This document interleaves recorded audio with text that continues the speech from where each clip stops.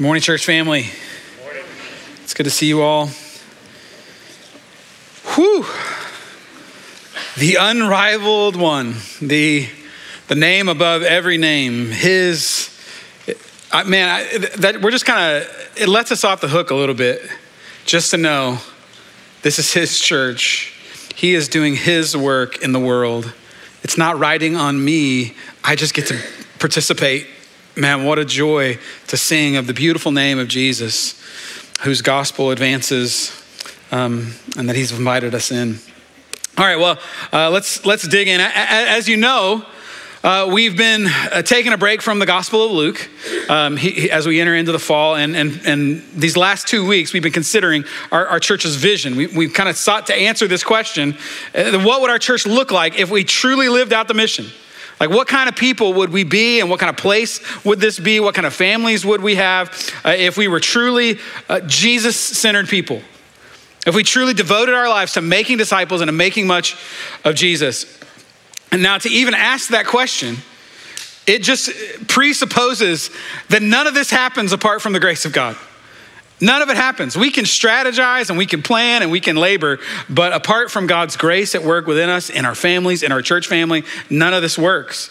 And so we need him. If we're going to, the first week, we talked about treasuring the gospel. If we're going to treasure him, we need him to reveal himself to us, to show him himself in his word. If we're going to be the sort of community that lives the way of Jesus, we need his help. We need him to sanctify us, to make us more like Jesus. That's the only way it's going to work. And so that's where we've been these first 2 weeks. But so if Christ has made much among us, then this, by God's grace, we will be a church family who treasures the gospel of Jesus, lives the way of Jesus. And then finally today, we'll be a people who proclaim the hope of Jesus. And maybe you're like getting fidgety now. You're like, oh, brother, this is like about evangelism or missions or something. And it's going to be, well, yeah, it kind of is. But as we think about a mission, I think we're going to look a little broader than maybe you think, and because my mind immediately jumps to marriage, and I remember when I used to work with college students, one of the most constant questions that you get when you're like around 18 to 25-year-olds is like, how do I get married? Like, I want to do that. So how do I do it? And there's lots of answers to that question. The world's answering that question in a lot of ways. You could answer it with like, well, make a list of the qualities that you're looking for. Like, have you considered the people in your friend group, and maybe join a singles group or go on a dating website? There's a lot of people are giving answers to that question. But the more complex answer, and I would say the right one, is to ask a question back. And that question is, what kind of person are you? What kind of person are you? And how are you arranging your life, disciplining your life, pursuing the Lord in such a way that all that list of all those qualities that you want in your spouse, why would that person want you? Why would they want to start a life with you? Be the person that God's called you to be. And then the rest will take care of itself, right? This is the marriage question. So when it comes to mission, I think the approach has some similarities. We could ask the question or answer the question of, well, what words do I say to a non-believer? And there's a place for that. But I think in today's text, I believe the Holy Spirit is going to cause us to kind of take a step back and to answer the question, what kind of people are we? What kind of people has God called us to be? And as he's shaping us, how will he use our lives in a broader sense to proclaim who he is? And so from the text today, I want us to see 4 ways that the Lord has called us to display and to proclaim the hope of Jesus Christ in the world. We proclaim him, number 1, by our love. Number 2, by our compassion. Number 3, by our suffering. And number 4, by our words. And then we'll close kind of with some practical suggestions. Let's go to the Lord in prayer as we get started. Would you take just a minute and pray? Pray for yourself. Pray for your own soul. Just pray that the Lord would remove distractions, that he would draw your heart to hear what his word would have you hear today.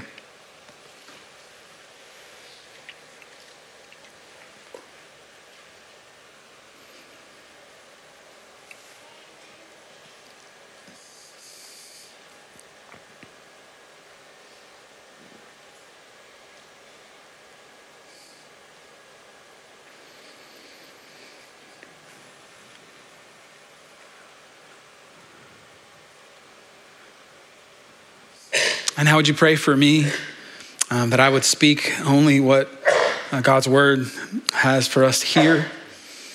Pray for us that we would hear together, that we need Christ, that we would hear him. So pray now.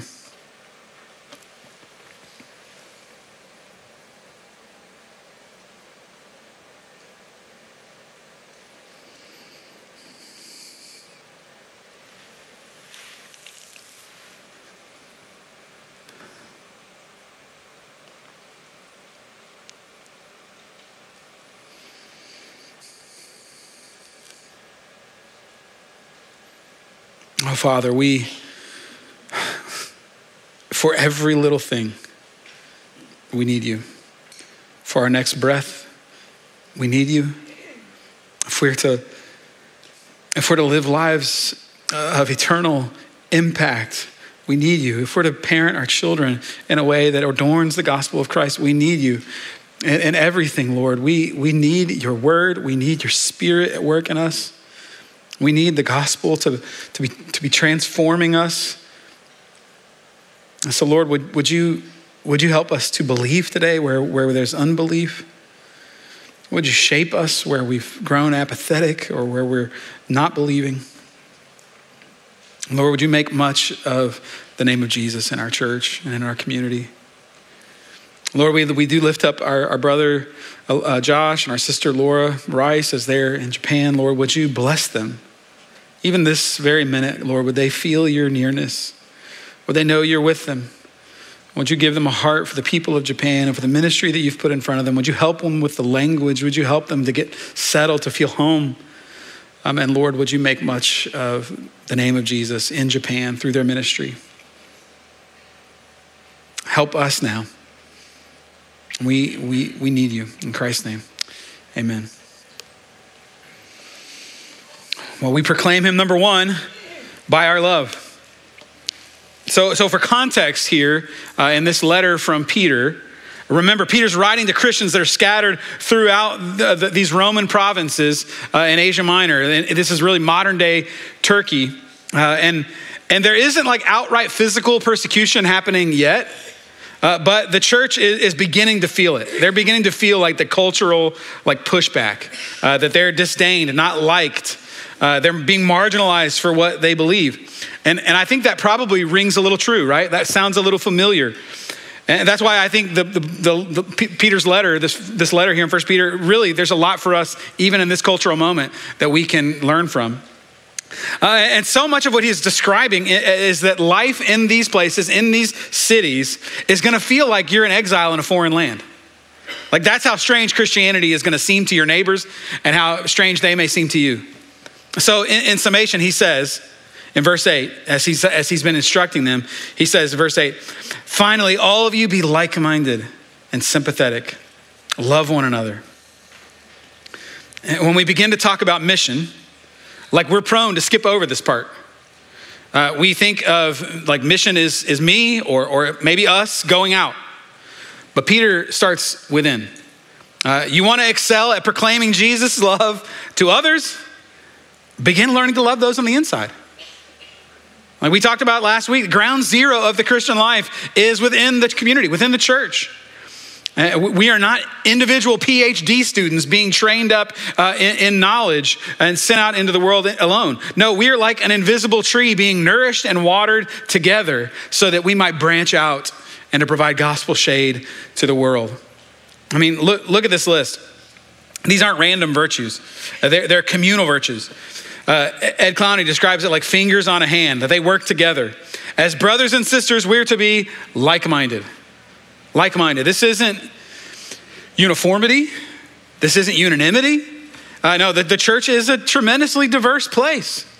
It's diverse in status. It's diverse in race. It's diverse in its approach to culture or politics. No, this isn't uniformity on those issues. No, this is single-mindedness about Christ. Back in chapter 1, Peter had said, set your hope completely on the grace that's been brought to you in Christ. If unity is found in any other notion, any other identity, then other than we are the redeemed people of Christ, loved by the Father, If it's in anything else, it'll splinter us. Before we even get to mission, it'll splinter us. We must prize no other identity over our identity in Christ. We are not American Christians first. We are not white Christians, black Christians, homeschool Christians, public school Christians. When our hope is set singularly on the gospel, that's when we experience oneness that transcends all of these other categories.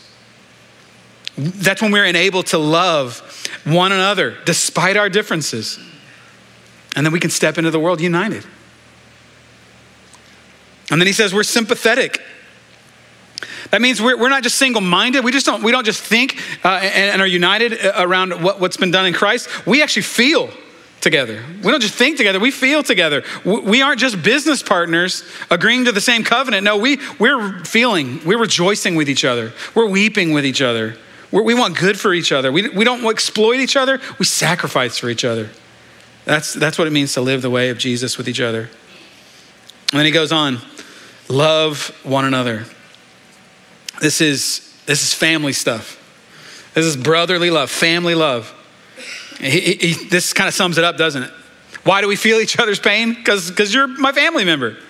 How can we be so different and yet unified around the cross together? It's because God's made us family by his grace. Even Jesus starts here with his disciples. And remember in John 13, as he's spending that final evening with them in the upper room, he washes his disciples' feet. And what's happening in that moment? Jesus takes, the King of the universe takes the place of dishonor. He's down low. The lowest spot in the room, the King of glory, scrubbing and washing feet. It's an incredible scene.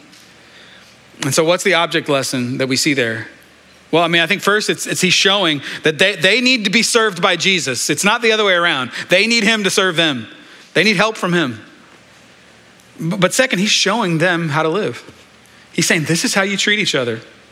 He says it in verse 15, for I've given you an example that you should do just as I have done for you. And then down later in the chapter in verse 34, I give you a new command, love one another. Just as I have loved you, you are also to love one another. By this, everyone will know you're my disciples, if you love one another. You want to show Christ to the world? Then love other Christians. Love them like family. Serve them. The church is one of the only places in the world, I think, where CEOs and company presidents are down on the floor sharing the gospel with 2-year-olds. That's amazing. Where else do you see that sort of service? It's the only place where upper middle class retirees spend all of their time helping somebody else find a job, helping somebody else find a car, serving at the pregnancy center. It's the only place where you see this. And you may be saying, well, what does this have to do with proclamation though? And I really do think it's this. Do you feel adequate to share the mercy of Christ with the world? Do you? I don't. I don't feel adequate. But guess what? God has given us a place, a people where he is shaping us. He's changing us. He's building us together so that we together might be a flesh and blood demonstration of his love to the world. That sounds like a terrible plan. I wouldn't have planned it that way. I don't feel like a great representation of God, but it's his plan. We are his people. And he hasn't sent us out as disconnected missionaries. No, he's made us a people. We're in this together. In fact, back in chapter 2, just a chapter ago, Peter said, you were not a people, but now you are. Now you're a family. And for what purpose? He says that so that you might proclaim the excellencies of the one who called you out of darkness and into his marvelous light. He's made us family for a purpose so that we might display his glory to the world.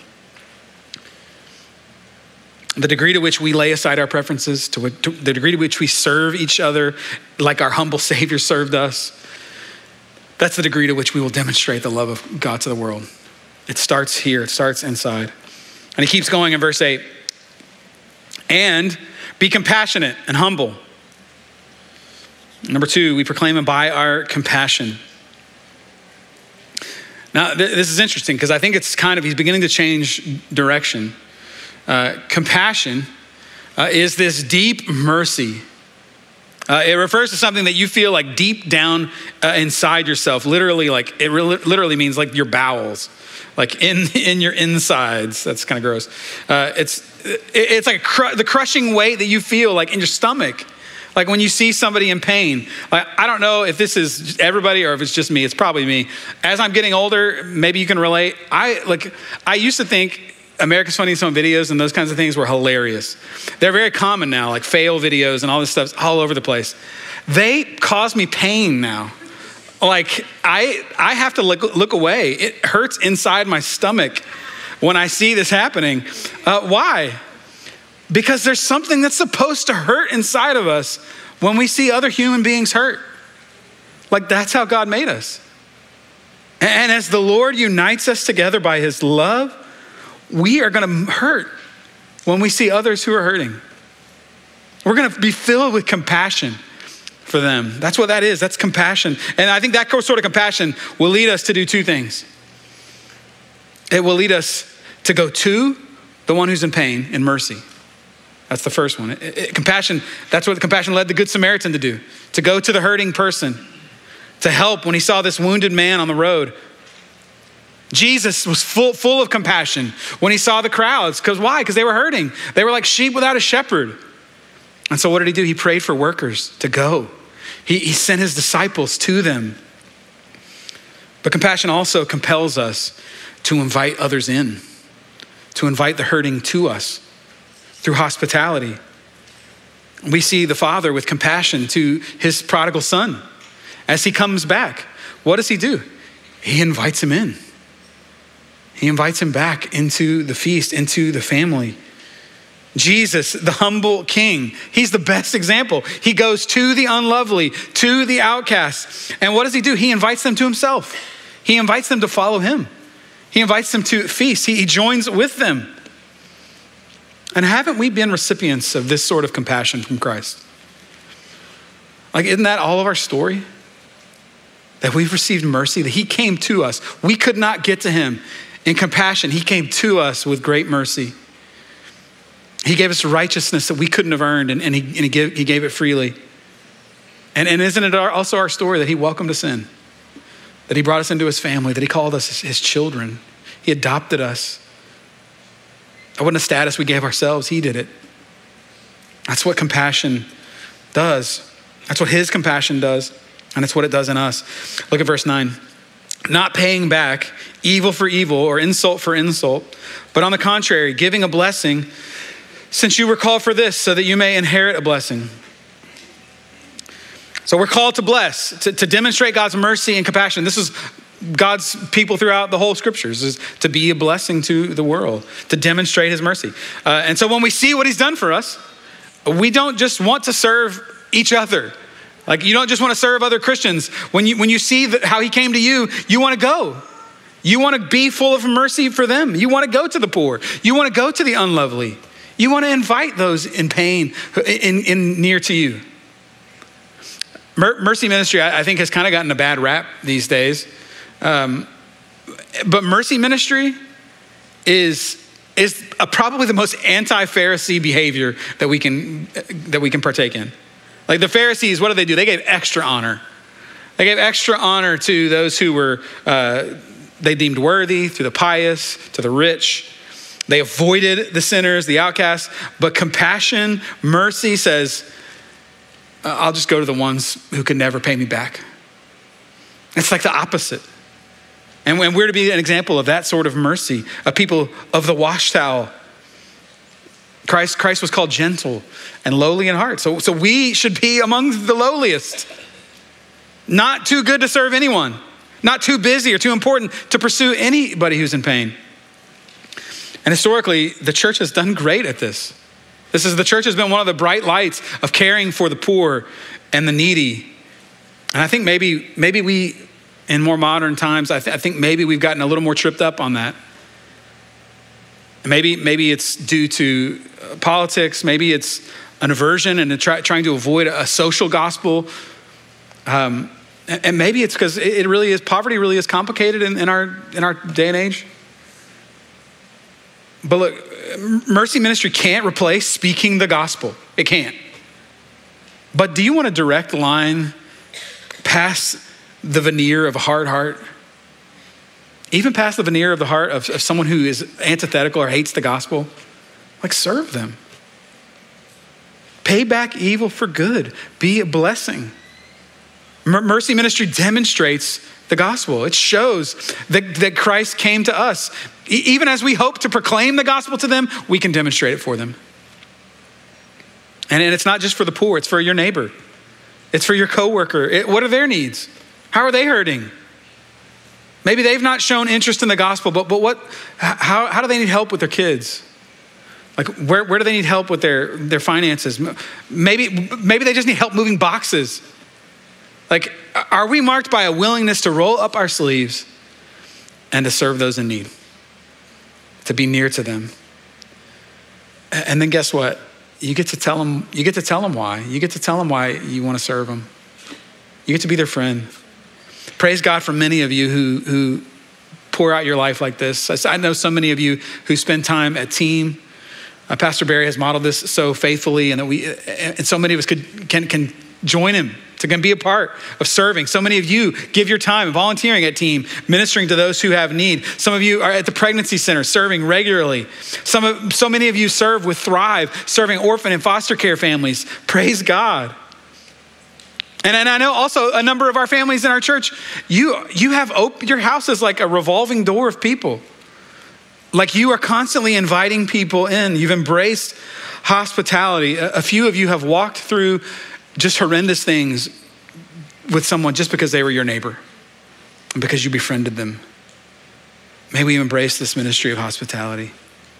I'm really convinced that if every member of our church over the next month, if every one of us had a neighbor, just one neighbor, one friend from work, one family from your kid's soccer team, just one over to your house for dinner, like, we might experience something explosive. This is what hospitality can bring about. 2 Corinthians 5 says we are ambassadors. We're called to invite people to be reconciled to the King. That means we're not a social club.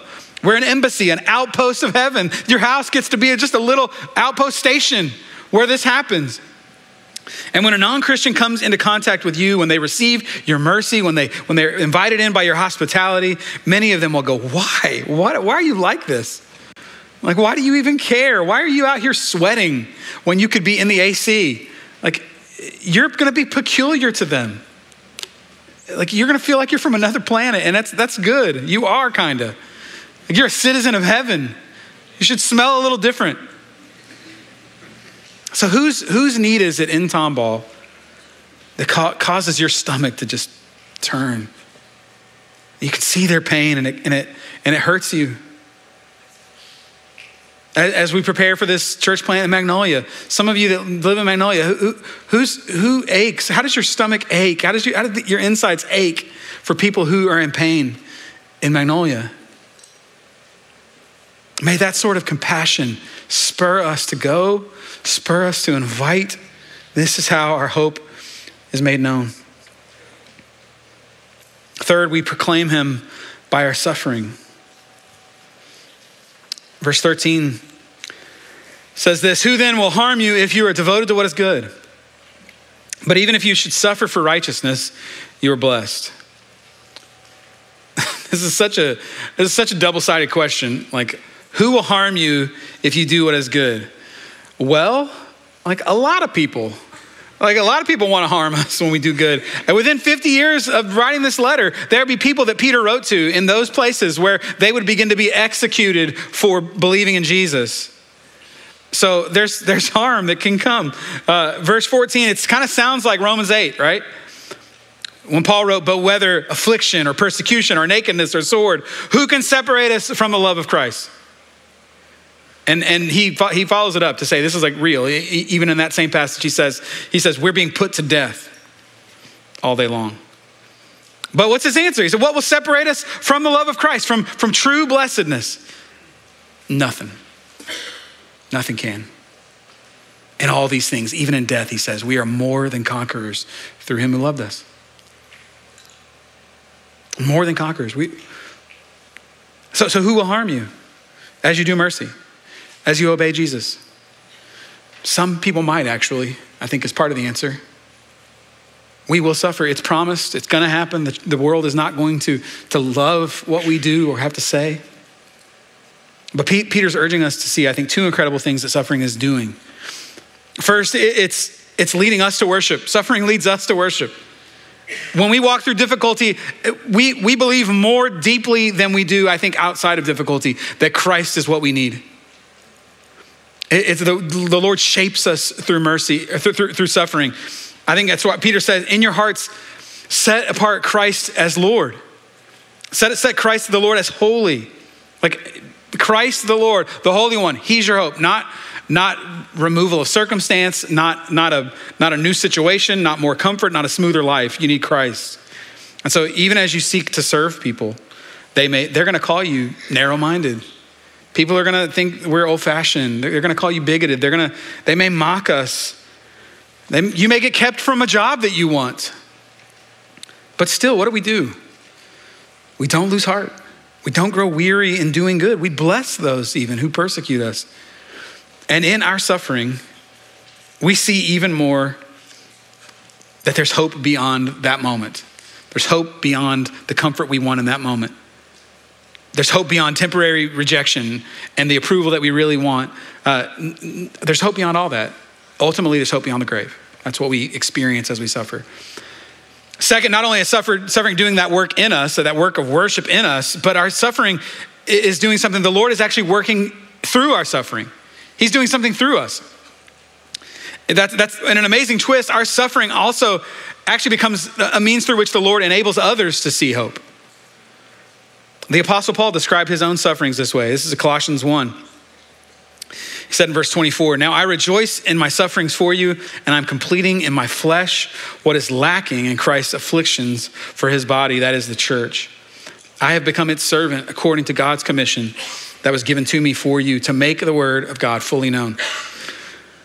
It's such a weird phrase that he says he's completing what is lacking, completing in my flesh what is lacking in Christ's afflictions, which sounds really strange, but there's a great missionary story that I heard John Piper share years ago.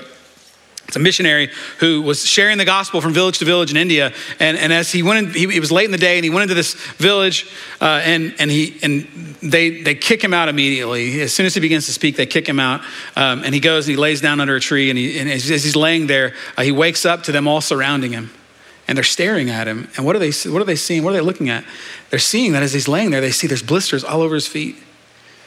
That he's suffered to get there. Like he's hurt himself trying to get to them. And they just go, look, if you're gonna do that, if you're gonna hurt so badly just to get to us, we have to listen. In our suffering, we're completing something that's lacking. We're serving people who haven't known or seen the sufferings of Christ. They don't know of him yet. So we're filling the gap. They didn't see all, they haven't heard it all yet, but we're showing them through our suffering, not as we complain, not throwing a fit over our suffering, but trusting. And as we do that, our suffering is saying Christ is better. Christ is better than comfort in this life. And that's compelling to them. Some of us in this room today are suffering not because of persecution, but suffering because the world is a fallen place. Some of you have sick kids. Some have chronic illness or a cancer diagnosis. Some of you have lost a job. Even our dear sister, Judy Evans, as she's sitting next to our brother, John, and he's weak in state from cancer. But as John said this week from his bed, I'm more blessed than I deserve. The Lord has been so good to me. As he says that, even laying in the state that he's in, that faithful suffering, that points to the gospel, to hope beyond this life, beyond this moment, even beyond the grave. And it does it, you know how, what it does? It does it better than any of us could do it. How is that possible? When Jesus is sweeter, when the gospel is truer and nearer to you than even your next breath, even when breath is fleeting, Christ is made much of. Even in our suffering unto death. That is a dying that says to the world that death is gain. For the Christian, death is gain because of Christ. That the faithful love of God really is better than life. It really. Sometimes when you suffer, the only good work that the Lord has laid in front of you to do is to sing and to trust, to bless the Lord, to say he's with me, he's carrying me, and many will see it. And we pray that many will glorify our Father in heaven when they see. And number 4, we proclaim him by our words. Look at the rest of verse 15. But in your hearts, regard Christ the Lord as holy, ready at any time to give a defense to anyone who asks you for a reason for the hope that is in you. So when you walk in mercy, when you suffer well, people are going to go, okay, how? Why? How are you able to do it? And I think this is maybe where we get tripped up in this passage. It can be really easy to read this verse and go, well, I'm ready. As soon as somebody asks me, I'm ready. I'll talk then. Until then, I'm just going to live my life. And whenever somebody asks me how I'm doing so great, I'll tell them it's Jesus. I'm regarding Christ as the Lord, as holy in my heart. That's what I'm doing. And then I'll talk when somebody asks. And look, it is true that suffering, it does become a means by which people will ask what we're doing.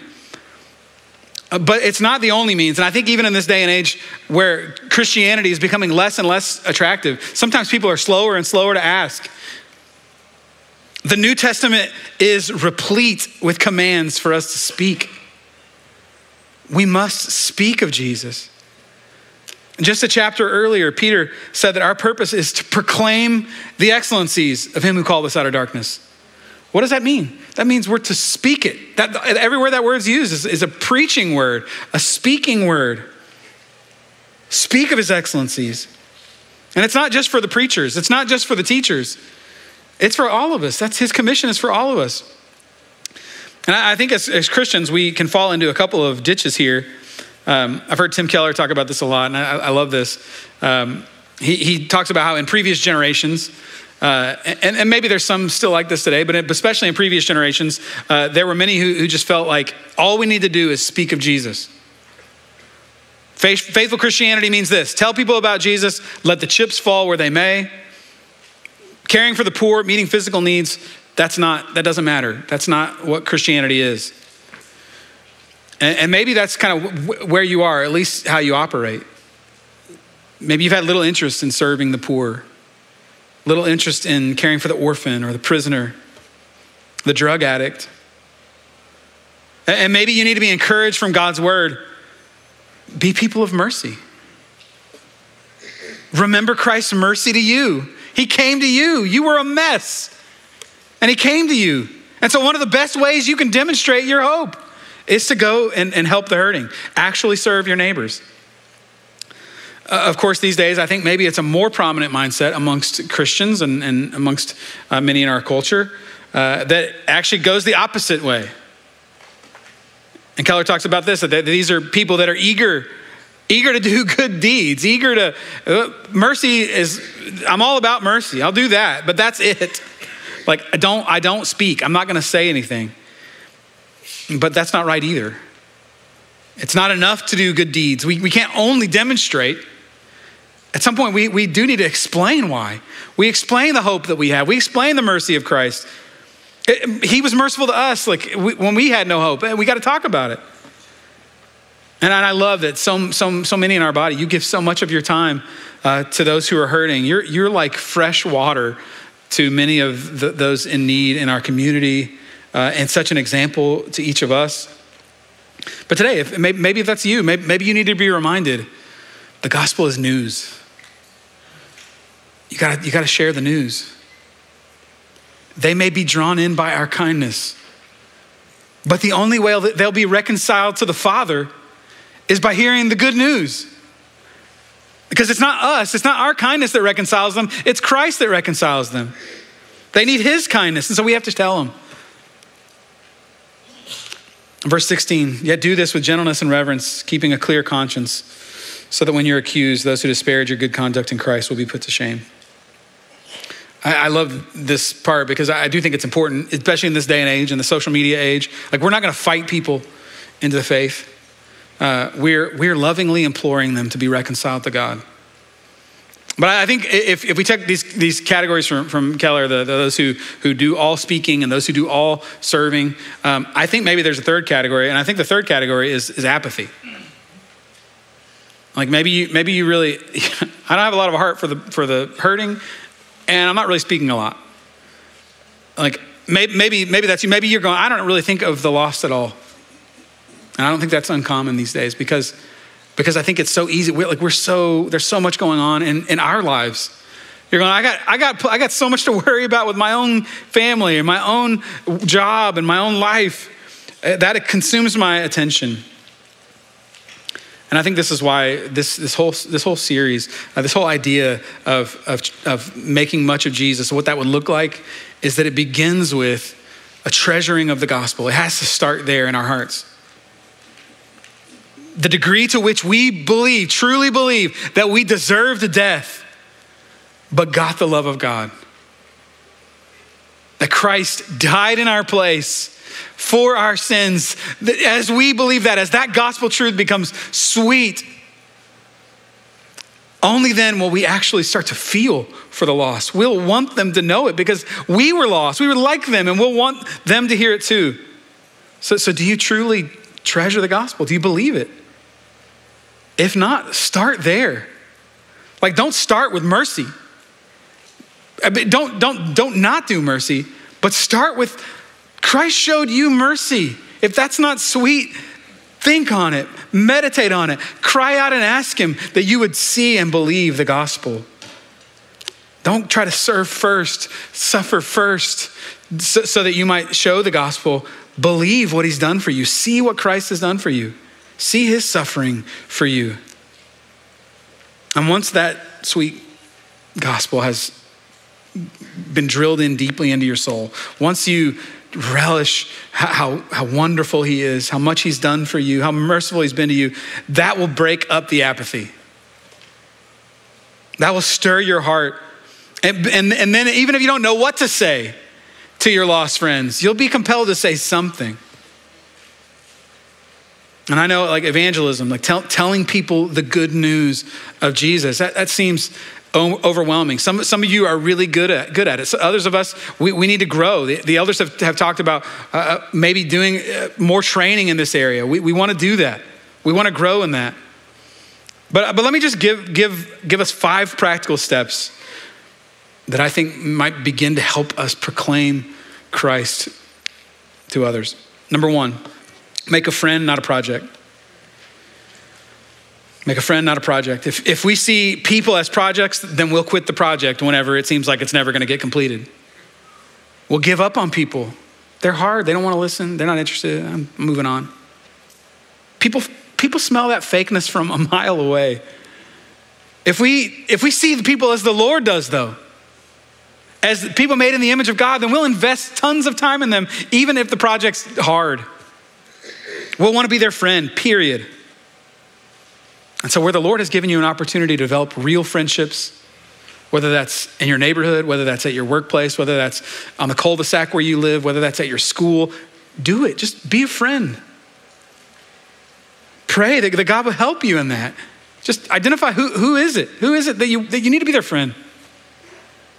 If we're not willing to invite people into our lives as friends, to engage them in that way, it won't work. Number 2, don't hide who you are. As you invite friends and become part of their life, just be a Christian. Like, you don't have to have like some sort of slick presentation. You don't need a Romans road. Where the church is part of your life, talk about it. Hey, I'm taking a meal to a family in our church who just had a baby. I'll be back later. Actually, we made extra. You want to come over for dinner? Like, talk about your church life. Tell them something God is teaching you. Like, living on mission is not some undercover operation where later we like spring it on them. No, if Jesus is your treasure, talk about your treasure. Bring him up. Talk about your church friends. Talk about how you had to ask your spouse for forgiveness the other day. Like, talk about your small group. Invite them to your small group. Invite them to dinner with your group. Evangelism may well be 1,000 small conversations. Our friends in other cultures get this because it takes years. It takes years of investment into other people for the gospel to take root.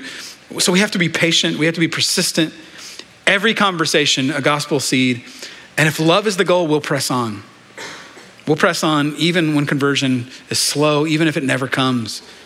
We plant, we water, but growth is the Lord's. Number 3, speak when suffering comes. And you know what comes up with friends? Like anxiety. People talk about what they're afraid of. People are anxious over the news. They're anxious over current events. They're anxious about parenting. They're anxious when a school shooting happens. People are afraid.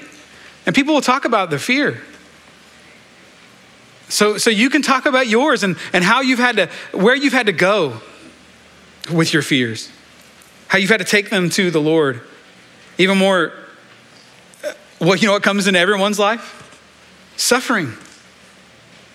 And if they're a friend, if you've actually invested that in their life, then they're going to come to you and they're going to talk about their suffering. And when they do, it's a gift.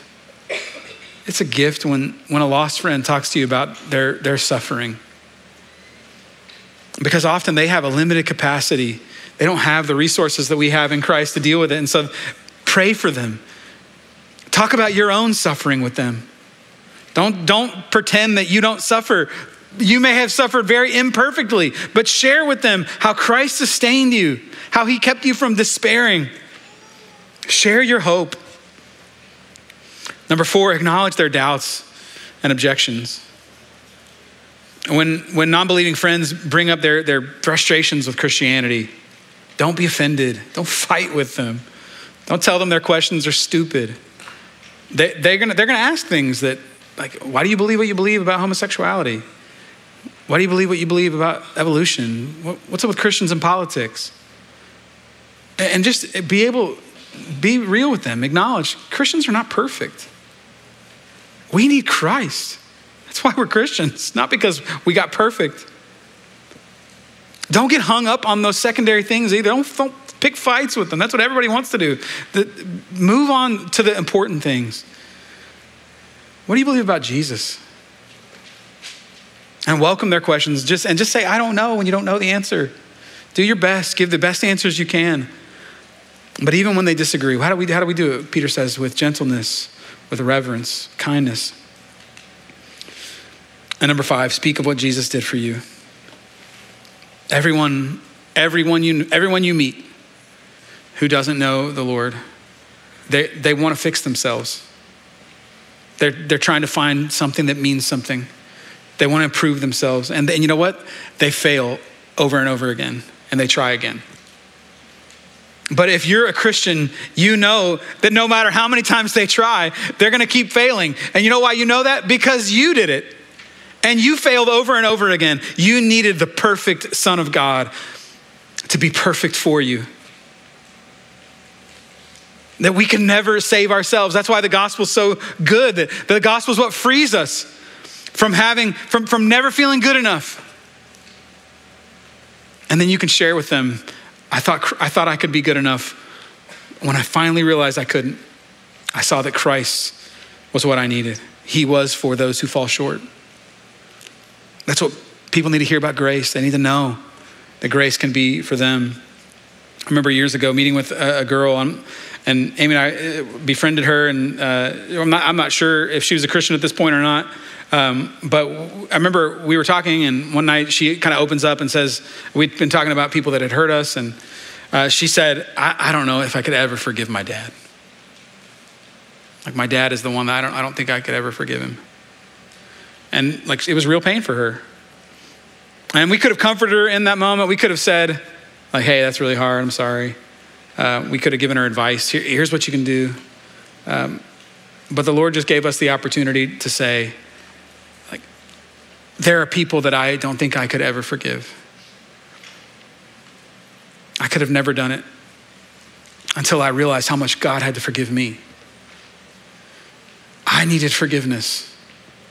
I didn't deserve it, but he forgave me. He rescued me. And then I had a process where I was able to learn to forgive others. Everyone's stories have commonalities. And so we get to speak of our story, how Jesus saved us. They want to know why they can't be good enough because they never feel good enough. And so you get to tell them, here's what Jesus did for you. You don't deserve it, but he did it for you. And you get to tell them about verse 18, that Christ also suffered for sins once for all, the righteous for the unrighteous, that he might bring you to God. That's what they need. That's what they need to know. That's what you needed to know. That's the hope. That's what all of us need. He was patient with you. He loved you. He suffered for you. And now you get to share it with them. We can't reconcile people to the Father. Only Jesus can. But somehow in God's economy, he's allowed us to play a part. Him making his appeal through us, be reconciled to God. Let's go to him now in prayer.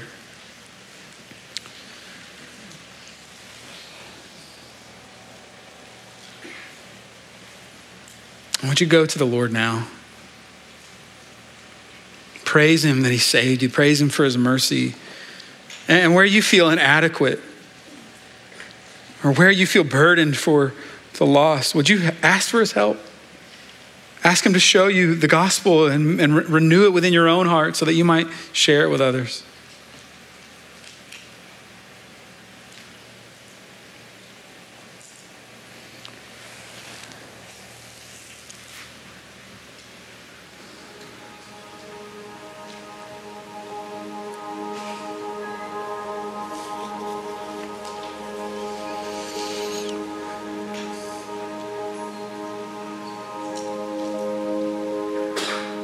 Oh Lord, would you help us? We are so imperfect, weak, self-focused. We overlook those who are in need. And yet, Lord, you didn't overlook us. You were so kind to us. So Lord, would you, in this moment, would you overwhelm us by your great mercy? And Lord, would that realization that you've served us so faithfully, that you've forgiven us, that you've made us new, that you've given us a life well beyond what we could have ever imagined, would that reality cause us to be people of mercy? People who speak of our only hope. People of compassion, of long suffering, faithful friends, and eager evangelists. Lord, this is your work. Would you do this in us? Where we are strong and some in our body are already practicing this, would you make them better? Where we've neglected it, Lord, would you convict us? And Lord, most of all, Lord, would you by your grace start a work of revival in our church and in our community where it could not be explained how many who don't know you right now might, because of a friendship with someone in this room, might be sitting in here in a few months with us, praising you, thanking you for your mercy. Lord, this only happens through your grace. Would you do it today? We pray it in Christ's name. Amen.